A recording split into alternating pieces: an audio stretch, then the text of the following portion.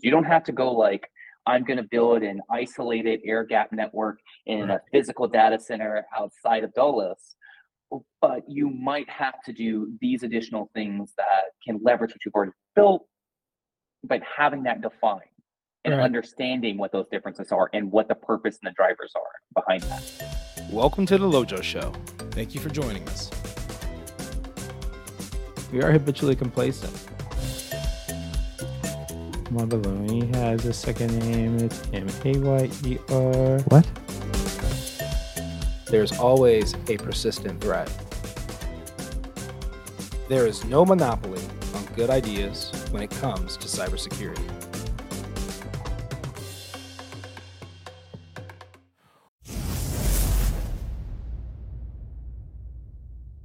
Hello, everyone. Welcome back to the Lojo Show. Today, I have Robert Oden with us. Robert is currently with Roblox, but he has an interesting history.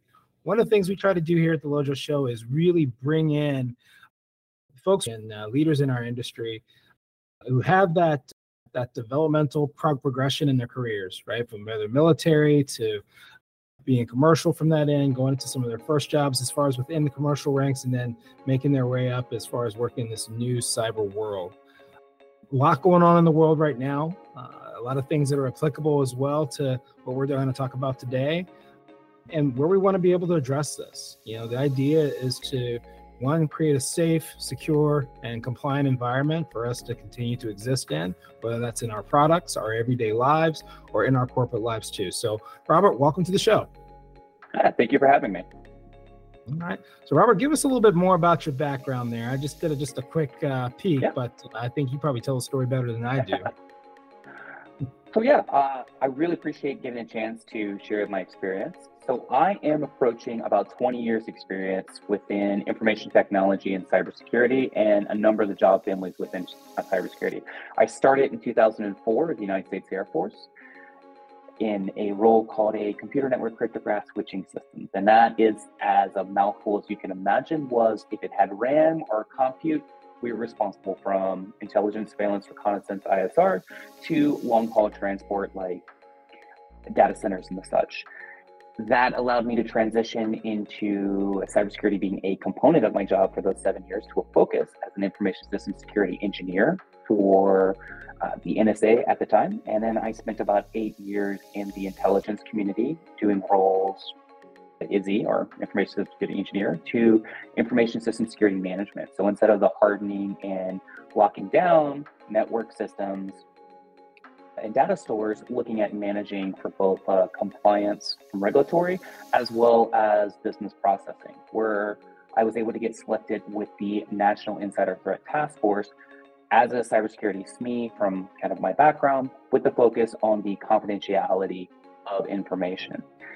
From there, I was able to do some consultation working with Booz Allen Hamilton, and then a transition to more of a full commercial experience with Harris and then L3 Harris as the data protection and insider threat security architect at Harris. And I was there for a little over 6 years. And from that experience, designing and implementing solutions for both the insider threat, the confidentiality and protection of data leakage or data handling, as well as data protection. So how do we build in safeguards for sensitive data? I was fortunate enough from my experience and time there to transition yet again into tech, with starting with Meta as a security program manager, as the security domain owner for data security for both the regulatory space that they were working in, specifically security for privacy. So combining data security and data privacy concepts.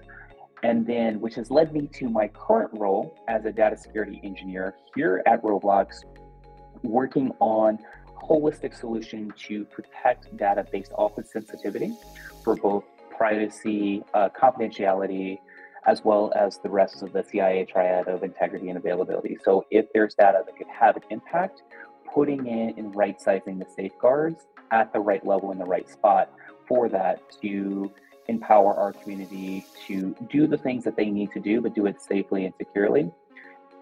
And even so that the company itself can be the good data steward of the data that we hold and we're using it responsibly. So that was a mouthful, Lojo. No, man. I mean, I think the most important thing for most people to know where they came from, what they're doing, and where it applies these days. Now, Roblox. Yes. I've got kids that are, 8 and 11 years old. So, most folks hear Roblox and are like, oh, my kid plays that. You know what? So does my 7 and 4-year-old. Yes.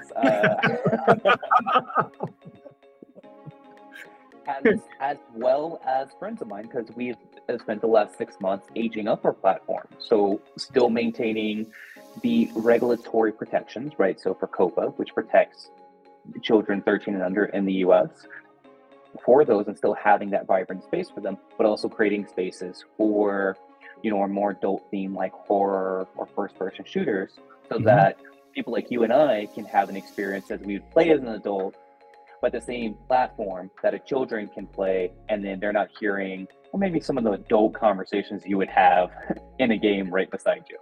Right. Now, what else does Roblox do though? Like we've got, we know we've got the game portion, we know we have that, but there is so much more that actually goes on there. That's there. What is that?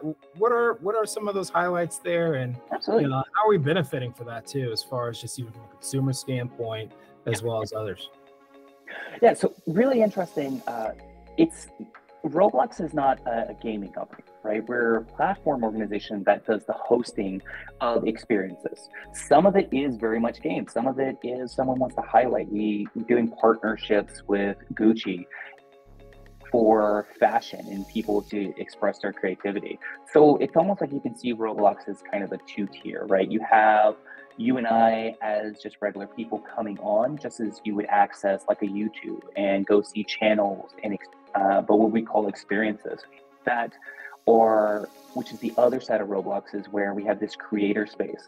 So where people can create experiences, whether it's replication of their favorite place, or puzzles, or games, or just hangout locations. So we looked at it as like, how do we empower people to create whatever they want to create, and then we allow other players, such as my kids, you and me, to come in and experiences those environments. And then with that, you have the undercurrents of the economy, right? So how do we benefit people for, hey, I want to create something that's really popular, and I want to be rewarded for my time in the form of what we call Roblox. And so we also have that avenue. So we allow people to upvote, right, with Roblox. So I, as a user, I spend money so my kids can go, and then they can go and say, hey, there's things with the experience that I like, or I want a limited hat or something like that. And so we give that avenue for them to, make those purchases, and those people who create it, right, the other side of that, to be able to financially benefit from their creations, and either whether it's an experience or something like that. So there's an incentive model for, we don't have to figure out what people want. We give the tools and capabilities, and a lot of our investment is making for stability as well as the creativity, giving people to do lighting, sound, anything they want to do, empowering them to be able to do that better, or to do it in ways that they've never done before, so that people can come and like, hey, this is really awesome. I can fly, I can, I can create my own pets, and like games like Adopt Me, that's really popular. And it's really kind of that empowering. And so that's, I think it's a really interesting thing. It's not just, oh, I'm going to, a video game, and this video game or this video game, but no, it's an entire, you pick your own adventure. So we've had terms kind of like metaverse and for the community and culture, right? So wherever the avatars that you create, there's consistency through the different experiences. So it's almost like you're going through your own multiverse. And so that's what I think is like really cool of what we're doing here at Roblox, for having the consistency of the experience for the players, but also empowering players to become creators themselves and create these experiences in such a way, and then be able to benefit from their creation. Coming from being a kid in the 90s that saw the movies where people could enter their own little world and build their own little world and have their own, their own spin and stuff on it. It strikes me as absolutely nuts now that we're experiencing that, right? at the level and degree that's there. And the other part as well is being able to benefit from like your time with Robux and stuff too that comes along with it, right? Yeah, can you know, hey, I created something, it's great, it's awesome, I get bragging rights, but now I can monetize it. Now, hey, this is super popular, people are coming, now I'm benefiting. It's kind of similar to like a YouTube, like, hey, you made some channels and people are watching and viewing. Now you're because you're creating something of value, you're able to benefit from that value creation. Right. All right. And so with that, your community is how big now? I mean, when we talk about the overall interactions now? Yeah, so in September, I believe we just did our public release numbers, and we're a little bit over 70 million daily users, right? So, you know, for a company that's only a couple thousand people, that scale and impact is kind of mind-boggling. That is completely mind-boggling. It really is. I mean, you're larger than some European countries. I leave the player count, yes. Now, the challenges that come along with this, you know, obviously we talked about some of the cool things and the good things about it, but you know, the other part is that as we are experiencing this, whether you're talking meta or even in Roblox and stuff too at this point, you know, there is this unique overlap of both data security and privacy that's there. Take me through kind of what you're starting to see as some of the mounting challenges as this continues to grow, and as that community, again, as it continues to monetize itself, therefore it does become a target at some point. So just to some of the things that you face on a daily basis, and what you're trying to do as far as to, you know, address what are the risks and stuff to user community, developers, as well as just kind of overall even those that are sitting kind of in that blast radius for you guys now. Yeah. So actually, there's about 3 different focuses, right, that are all coming to head. So first and foremost, when you think of a game or a platform or environment like Roblox, first is trust and safety, right? So civility, content moderation, making sure individuals who might not have the best interest, right, trying to scam, predatory, whatever have you, child safety, right? My children play on this. I want to make sure they're in an environment that people aren't trying to exploit them for financial gain or for any other nefarious purposes. So you have that element of it. And again, it's the people who are playing can also be a risk or a threat. On the other side, you have the traditional cybersecurity. Whether you're having like the game engine from cheat or malware from there, or people who are trying to fraud, waste, and abuse, either they get upset, so they want to do like a logic bomb or a denial of service to take you down to the other cybersecurity element of it, from application, network, data security, you know, all the different elements from here, as well as your regulatory constraints. So SOX, PCI, because from payments, from other multiple nations that we play in, we have those regulatory cybersecurity requirements. And then finally, you have the data stewardship, right? From the privacy element. We collect data from our users.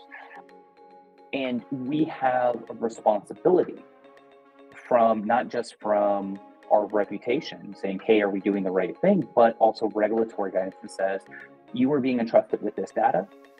Are you handling and protecting that data at the right size that you've told people? Are you using it in a way that you told people? Or if I want you to get rid of my data, do you have those avenues to do that? And so those 3 things, trust and safety, trust and civility, the data stewardship, and then data security coming to play, and that we all have to cooperate and sometimes wear multiple hats of, as my partners are in this space, are we doing it in such a way that we can maximize each other's efforts to go to the ultimate experiences for our community? When you create something or when you're experiencing it, are we protecting your experience and so that you can enjoy the platform as it's intended and create and really expand and build?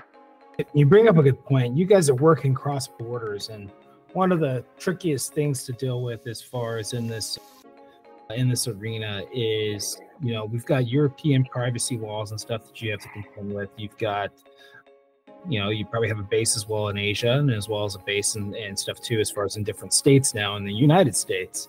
And trying to tackle all of that, how do you see this kind of overlapping for you? Does it seem like actually just an overmounting challenge? Because each and every day I sit around, I see additional laws that are being proposed at this point, and more protections from there. But then also, you also have the fines that are increasing there. So how do you navigate this, man?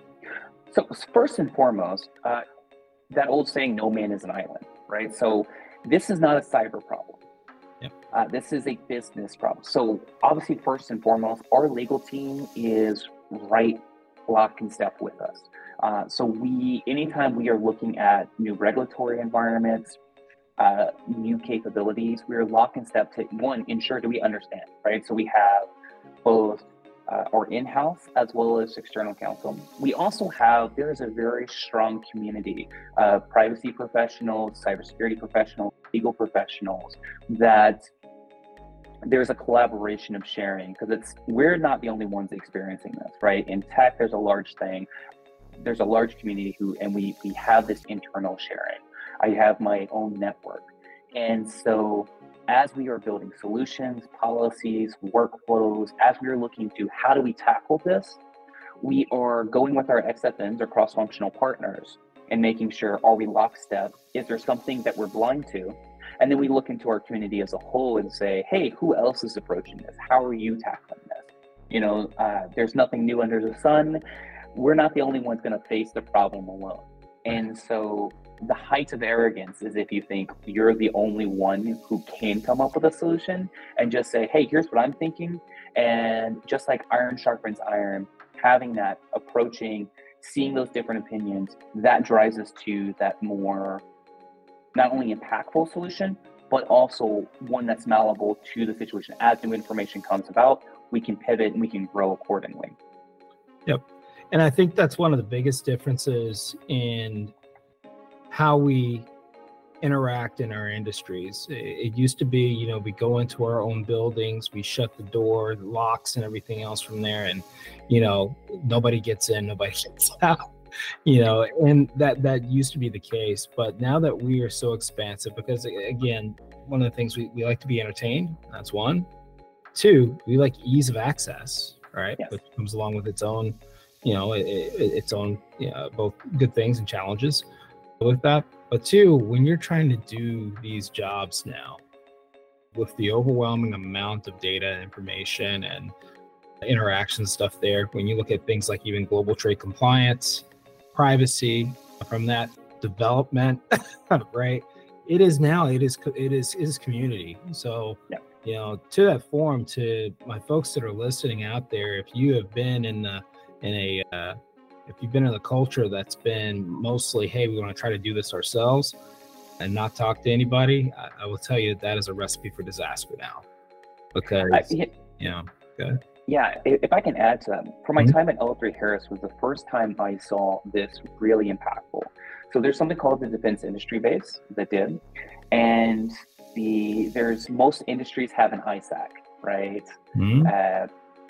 And I was part of the National Defense ISAC, Information Sharing Agreement, and having partners who goes and says, hey, here's our approach, not only for the learning and education for new techniques, new detections, new tooling, new partnerships, but it gave a way that you can see similarities and build and see, hey, what is an effective solution, or kind of build out, or just have your Rolodex that builds up, and you have those professional network that can grow. To your point, right? No one, if you're by yourself, you can only do what you know. But if you can tap into a community, if you can leverage experience, if you can see how things are going, and you can have that information sharing, again, in the avenues such as you have your NDAs, you have your protections, you have that, it is a safe Chatham House rules type of thing is in place, your ability to be exponentially more impactful is mind-boggling. Yeah, and to your point, with DibNet, you got your financial ISAC, right? You got the healthcare and or health ISAC and stuff too that's there, and then of course even your power and utilities and stuff too. From that, these are all resources and areas to be able to go. I know that there's a lot of different conferences and stuff that are out there, but I can say if you're in a particular industry, definitely link up with your ISACs, because this is a conglomeration of professionals, consultants, and everybody who are specializing within your industry for the benefit to you, right? I mean, at the end, these are nonprofits, that's working within this areas, and they are helping the industry themselves, right? And tailored to the problem, right? Because the financial industry is going to really approach problems slightly different than, say, tech or healthcare, or when I was in aerospace and defense, right? Your threat actors are slightly different. The data that you're protecting or the regulatory constraints that you're under are going to be slightly skewed towards what's based in the industry. Now, you might have overlap, but I do think it's really impactful of having an industry-aligned ISAC and leveraging that, and then expanding to like conferences like B-Sides and the such, where you have cyber professionals and privacy that's starting to get a little bit more in the cyber, being that sharing, and then you can expand and really right size what that network is and the ability to tap into it when you are approaching new and different situations. Yep. I always found it funny because I've had to hire for, probably close to 6 different industries, right? Yeah. And, I love my aerospace and defense, folks, but it is kind of funny when the first time that you get someone from aerospace and defense area who probably worked with weapon systems for most of their life, and then you bring them into a tech company and organization, and you go, hey, we're developing, we're going to collaborate, we're going to do everything with Slack, right? At this point in time, we're doing Jira, right? There's no doors. It's all windows. We all want to see what's going on that. And just the eyes, it's always been the nonverbals in that of like, you're going to have to be very, very flexible of what you used to do versus what you're doing today, because you're going to think they're crazy. So yeah. I can pull on that a little bit, right? So, so I went from military, Air Force, to transition to the intelligence community, to transition to the consulting world, to an engineering firm, then to a consulting world, running as a CETA contractor and just a normal contractor, to aerospace and defense, to tech. There are cultural differences, not just from we have free coffee to how you approach cybersecurity. In each of those. And there is a transition from just mentality to how you rack and stack risk, to what's acceptable or not acceptable, to best practices, not only from like what compliance models that you have to meet, but how the organization prioritizes. Understanding the business drivers are very different, right? Yes, there's business drivers in government, there's business drivers in consulting, there's business drivers in and understanding that, and which impacts the risk of the data that you're protecting, who can have access to it. I mean, in aerospace and defense and government, POPs are everything. Protect your POPs at all costs. Yep. Whereas tech, you are the internet, you are part of it. So that like bastion, defense at every time you interconnect with the internet is not as either prevalent or not as the focus, because people are coming into the numbers, that B2C type relationship. You just have to not only change your mentality on like how you communicate, such as Slack versus, Teams, or versus email versus, more real time, or even just how you look at problem sets from, waterfall, hey, I'm doing this really big design the next 3 to 9 months, to I'm doing in sprints of 1 to 2 weeks. If I'm doing impact, you have to be at where I'm impacting.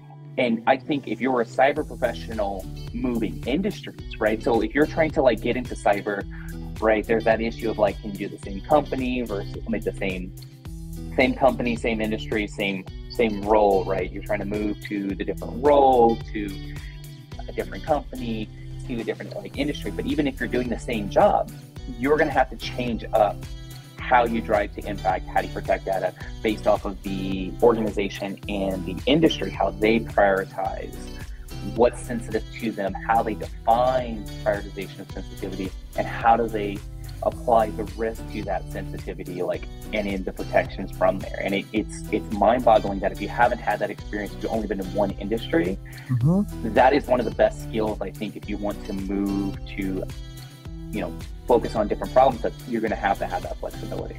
Right. And I can say one of our big client bases are tech companies who want to do business with the federal government or with the Department of Defense, right?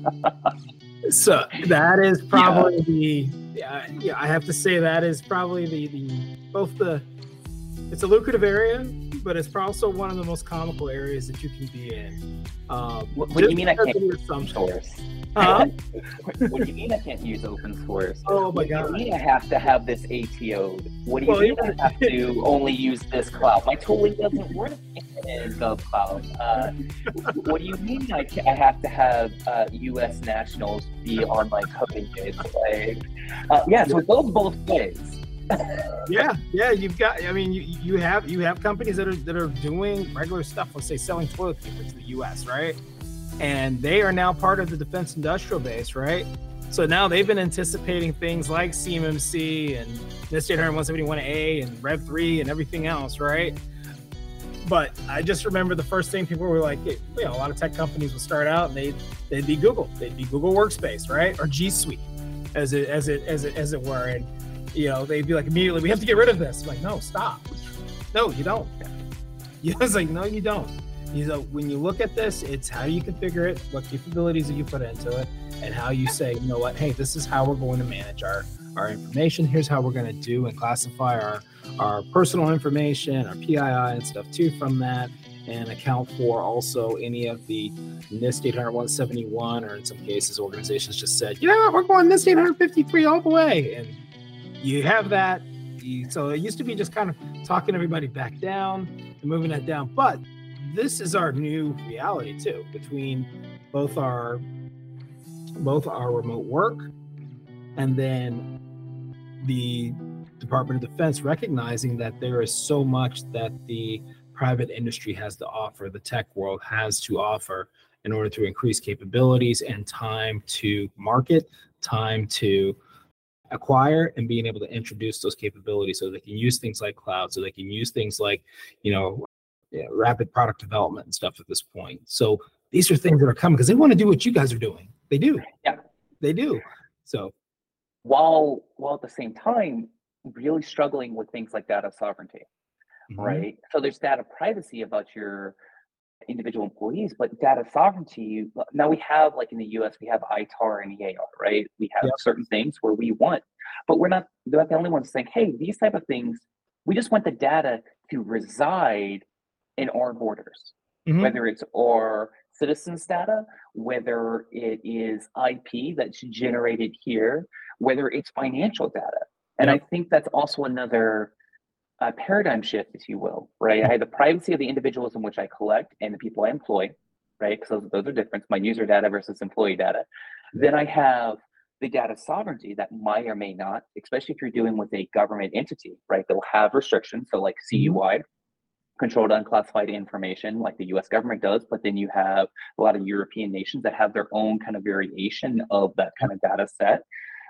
So your cloud first or cloud native applications or solutions, you might have to do something more hybrid, right? Kind of almost like you do for like PCI with the CDE. I have a certain sensitive data set that it needs to reside within some type of heightened controls, whether it's geographic or logical, and having a trusted partner who kind of understands what those pitfalls are. If you're transitioning into this, these are the considerations. You don't have to go like, I'm going to build an isolated air gap network in a physical data center outside of Dulles, but you might have to do these additional things that can leverage what you've already built, but having that defined and understanding what those differences are and what the purpose and the drivers are behind that. Yeah, absolutely. I think one of the things when you're in that PCI, environment, finding that CDE and stuff too for that, and trying to draw kind of here's kind of what we think of the boundary and stuff of this should be, for that, as far as even the process, when we look at even the credit card processing and stuff with that. But to your point, one of the things I find in history that there's a misconception sometimes of, does this state actually necessitate a vulnerability, right? So we said ITAR and we said CUI, right? So CUI and ITAR are not the same thing, right? But the other part is that keeping up with where there's been changes, where it used to be, oh, we can never have any ITAR information off of our continental US and stuff from that. Well, they made a change back in 2020 of, hey, if you keep it encrypted and it's not going through non-volatile memory and stuff for that, and it's staying within your drive, you can do that with end-to-end encryption and stuff too, because that used to always be the argument of you can't use Google. Oh, well, so I remember Google really pressing for that and working with the Google Cloud program management team. I think they did a really good job articulating, like, look, if I can do key management, you can do data sovereignty, right? Yep. Because you had a couple different approaches. You had AWS who said, okay, cool, we will meet data sovereignty, such as ITAR and EAR, which are both export control, but different. Right. One's commerce and the other state. Yep. Different restrictions. And so like AWS is like, we will build physical data centers and physical locations. Whereas Google said, if I allow your key management to be within your nation's borders, you use an HSM, does it matter if I'm using quote unquote military grade encryption, right? You're still using type 2 because you're using commercial. But if you were saying like, hey, does it matter if it's stored in Lithuanian's cloud center if they can't do anything with it unless they have from here?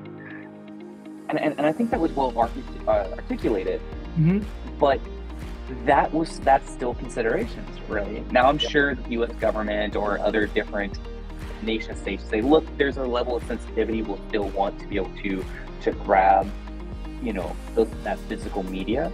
But I think it opened up a lot more organizations to go and say, you can do what you need to do as long as you can articulate how you are meeting the intent of the controls. You understand enough of the driving forces behind those controls to either have the appropriate considerations and the appropriate compensating controls. They might be written one for one, but this can be translated into that. And can you articulate, and is it defensible? Yeah, and they were doing that. I remember when they first started diving into it, where you had, Google assured workloads, which is kind of that precursor to now what we see both in Google Cloud Platform and then across within the Google Workspace at this point. And the challenge is many people think it's like, well, we have to be secure. Everybody else is trying to get us, but the rest of the world's perspective too on us is, well, we don't really trust you because your government can come and say, give us the information, and you have to give them the information. That's the reverse now that we have now. Have you run into that? And what's the? So I've been so you have the transatlantic information agreement, and I'm not going to speak more on that because that's more like the legalese part of that. And my experience with that is about like stayed in the Holiday Inn last night. But and then there's that old adage: it's not just what's legal, it's what's defensible. Yep. Right. So yes, something can be completely legal, but for the reputational harm or the regulatory risk for doing something, is it really defensible? And so having those conversations at other places that I have worked at, for if we are holding data, the European Union, China, Australia, it doesn't matter. And that's putting in US data centers, right? People do, especially from law enforcement, access to that data. How do we rack and stack who gets access to when? It can be a minefield. And so more and more countries in the last few years have been like saying, we want the keys to our citizens or our type of data here. We don't want the US to be able to backdoor from us to get access to this. And I think that's only going to grow, right? I think you can see it at state level. So Ohio, Utah, they're like, I want to do this. Yep. And, it's funny because people think of the U.S. as this monolithic.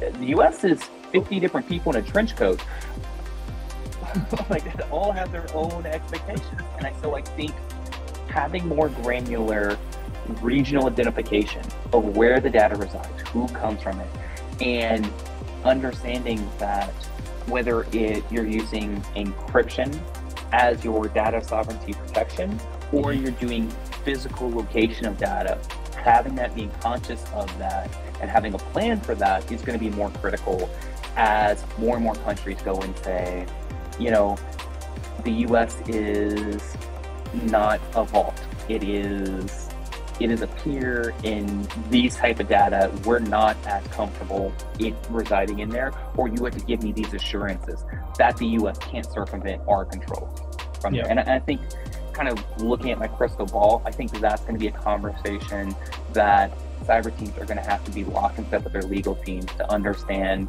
what those regulatories are changing, what those requirements are, and then making sure not only you're compliant, but it's a defensible stance of what you're actually implementing.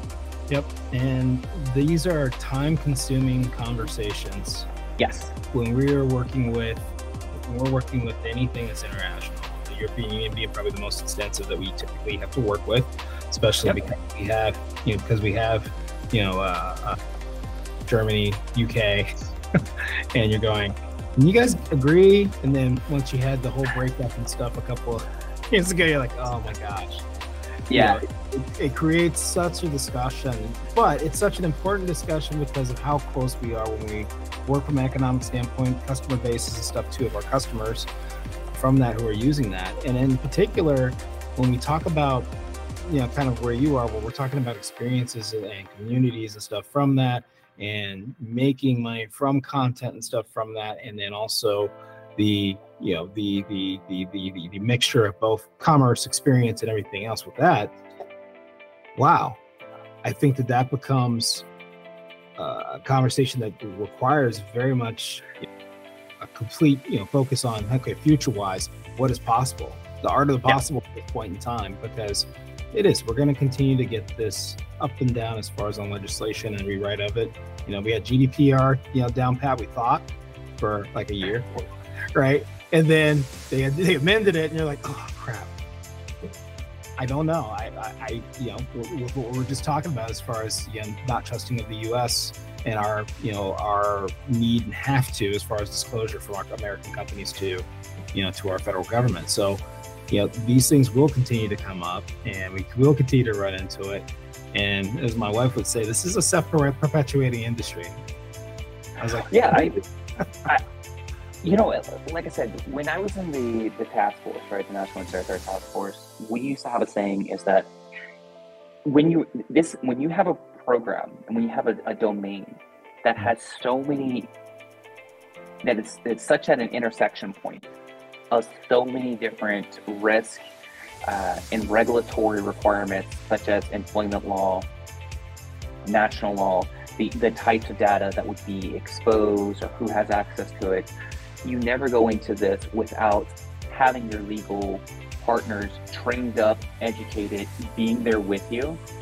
And I also think that to the next level is that if there are key stakeholders, you have to be in there shoulder to shoulder with them. They have to understand, you have to understand their driving points, because it's really easy to think, oh, I'm in my little bubble and I'm driving to either execution for a particular, I want to address either I'm addressing this privacy constraint of GDPR, or I'm doing this data protection based off the confidentiality of the data, or whatever.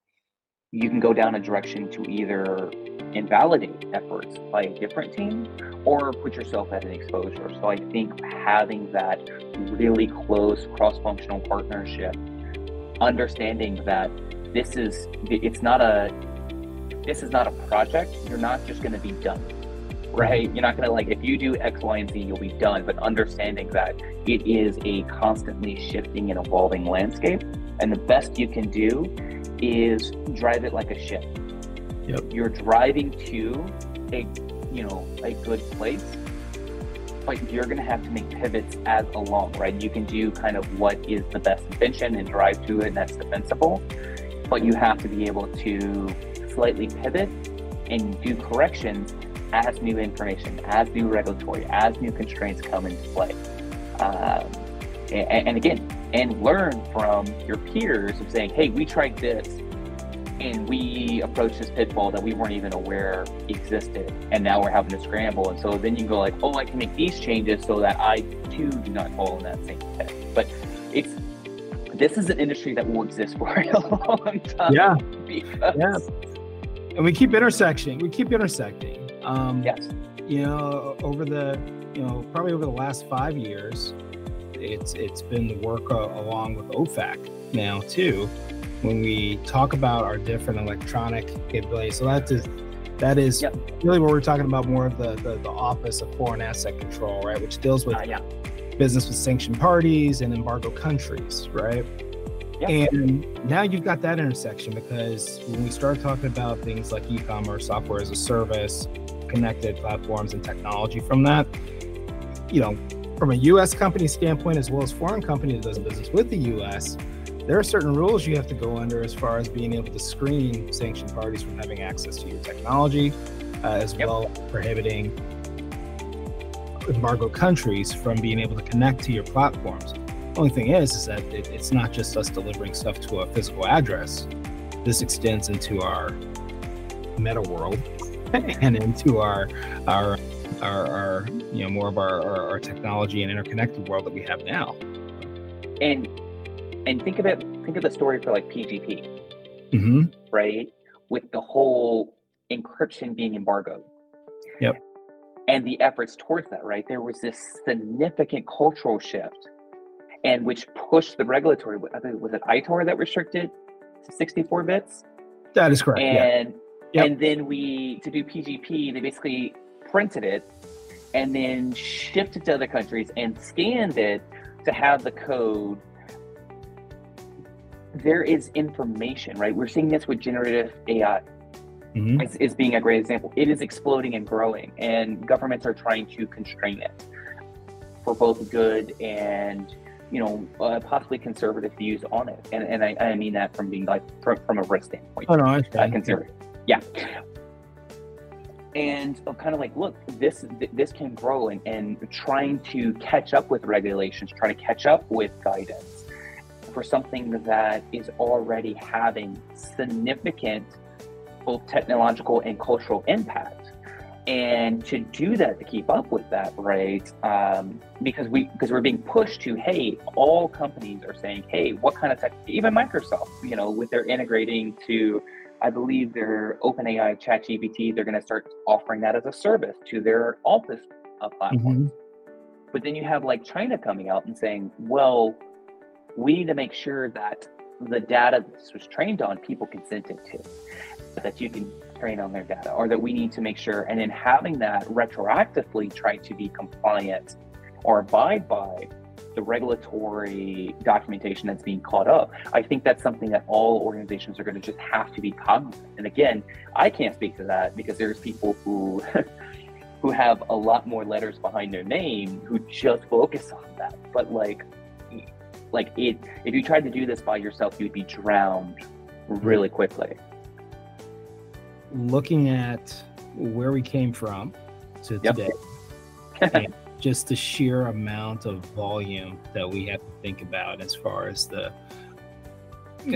different, let's say, finable areas that we fall into as one, but then the other part is, like you mentioned earlier, damage to your reputation and stuff too for that. And then again, continue to keep the confidence of your user base, of your customers and clients and stuff from that. There's challenges abound, but you can't go at it alone. It really is a collaboration to really be able to address this, and then also to continue to innovate. You can't hide it. You can't hide it. You can't be in the file cabinet in the back that nobody looks at anymore. It's right out in front now. It's funny because I see like my own career in cyber being parallel to like the maturity and how cyber has the concept of cyber evolved. So I joined at the Air Force in 2004 and was networking systems. And it was all about isolation. It was all about having physical data physically in places. Then there was the evolution of granting access, interconnecting, but controlling those interconnections. So at the network level, so pushing people from, plain text authentication from like Telnet to SSH and import, export, ingress, egress rule sets. Then to going saying, well, I need to actually, once you're in past those holds, I need the actual controls of the servers and the systems themselves. And so doing more access controls, RBAC, and then potentially ABAC from there, to going and saying, okay, now you have access, I'm confirming where you should have access, the whole promise of zero trust, to saying, okay, well, now our data is, we can't just stop at what we control. What we're trying to protect is the information itself. And now the information is being shared, is expanding, has your IRM, your DRM type of methodology, your who has accesses. And so we focus and evolve a little bit more on the protection of the data itself. And now kind of coming to where I'm at now, to the generation of the data. So going to the production and application, and I'm not a production or application security architect, but I do partner with them, because that initial collection, the generation, the modification as you're putting stuff to the main branch, right? That in and of itself is now the forefront of cybersecurity, right? We have this concept of shift left, and I think it's more than just a marketing material, is like getting to the nexus of the creation of data from a privacy, from a security, from a compliance standpoint. So it has been fun of like seeing kind of have my career from that network to systems to access controls, to encryption, to management, to now going to not only the data, but how we generate, create, tag, identify, and then going saying, do I want to, when I do this, what do I do with it? Am I hashing it? Am I keeping it in plain text? Am I encrypting it? Am I tokenizing it? What am I going to do with it? Do I have the authority to do what I think I'm going to do with it? Who am I going to grant access to it? And so getting it to the nexus of that initial generation or copying, right? I think that is where we're seeing almost like your, what's the point we all talk about technologists, and not the event horizon, but where the point of singularity, right? From a security and privacy and governance standpoint is, as we are generating data, determining its sensitivity, determining its impact, determining the authorization to have it, has been extremely fascinating. And I think that is where the real growth from all of our professions is going to. Yeah, certainly. And it's escalated in speed, Yes, as the point of singularity that we've been hearing since the 80s, right?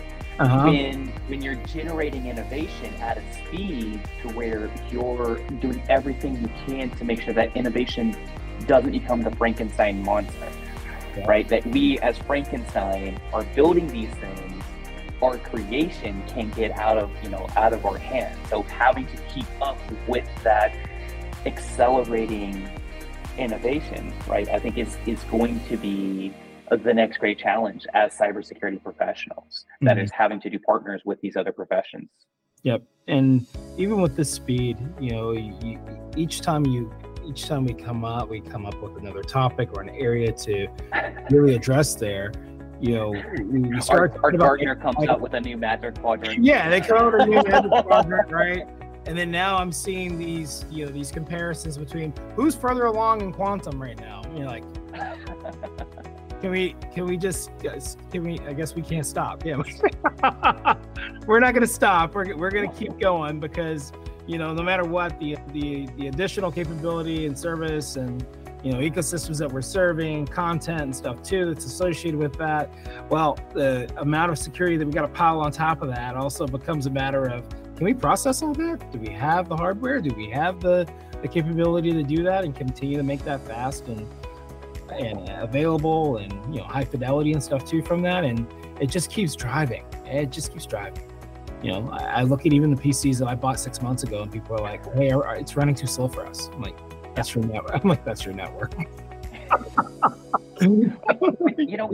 And that in of itself becomes a point, right? To where every time we make an advancement in a particular domain or different region, we find new choke points, right? Yep. It used to be like the network was the choke point. And as we went through different cat levels to be faster and faster, and we went to fiber, then we're like, okay, well, the cards themselves or the processing power, or, so not only doing that, but trying to make sure that as we interject security, good governance, good data stewardship, as well as the ability to moderate and protect, we have to make sure that we're not the choke point, or people are going to completely circumvent us. Like, I have to do this, so either you can keep up or I'm going to leave you behind. And I think that is it's our biggest challenge. It's not, do we have the right people in the room, but can we keep up with this innovation? Because if we don't, we're going to be completely bypassed. Yeah, and that is the pressure. I would say that is the pressure that's on the pot right now, and it just continues to cook. And we have to figure out as far as on what is our game plan each and every day. And I can't even say game plan anymore, to be honest with you, because we used to sit around and we do this planning for like a month and a half and stuff. You can't even do that anymore. No. So it's funny, like, again, going from like the aerospace and defense, where you're like, okay, I'm going to plan out what 2024 is going to look like, 2025. Now I'm in meetings with my teams, and it's like, Art, what's our sprint? Yep. What's your last week showing? What are you doing this week? And can you keep up with that level of innovation? And it does take some retooling of how you approach a problem. It's been feedback that I've been getting from my peers, my management, is being like, be comfortable with an MVP. Don't let, in the military, we have a saying, don't let perfect be the enemy of good. Right. And I think as we approach this, that's a lot of us are just going to have to be comfortable with a good enough solution that is right. We usually say our focus specifically for data security is to right size security professionals based off of the sensitivity and risk. We need the right time our security solutions as being like, it's not perfect, but I don't have the time to build a great solution. I have the time to build what my peers, my ex-defense are asking for, and then iterate on that. And that is a very different perspective than I had in the government, in aerospace and defense, as networking. But I feel like if I don't have that, I will be left behind and I won't be partnered with. And I won't be able to actually drive that impact to having good data security that's at the level that it needs to be. I'll be just constantly trying to catch up. Yep. Yeah. Somebody once called it, it's like, we have a dynamic backlog. Dynamic backlog, protect that. We have a dynamic backlog. I'm like, oh my gosh. Does it just grow? Grows. It just grows. You have one idea, then you have another one. You're like, man, I got this story. It's good. Okay, here are the activities. There's a backlog. This takes priority today. Okay, that's, we just grew the backlog again. Yeah. and sometimes what needs to be dropped. Yeah. Right. I can't prioritize that, and being able to clearly communicate. And I think this is actually a really key principle for all cybersecurity professionals, that regardless whether you're in GRC, AppSec, operations, security engineering, is how to articulate and prioritize, and going in when your priority shifts, communicating, okay, this jumps up to a Z, to a priority 0, this is going to drop down, and that's going to go. And being able to communicate and having that, like, I can't, it's like when you squeeze a balloon, air is going to go a different direction. So if you want me to go here, you're going to understand these are coming in, and being able to do that quickly and communicating that is also a skill, I think, regardless of the domain within cyber you're doing, is a skill that I've had to learn as I've had to increase my pace and still working on to this day. But I think it has been serving me much better. And it's something that I would love to push back to my younger self in government, of saying, being able to do that, I think would solve a lot of my previous problems I had. Yep. Well, man, we have reached our we did great. We went 8 minutes over. That's awesome. That is awesome.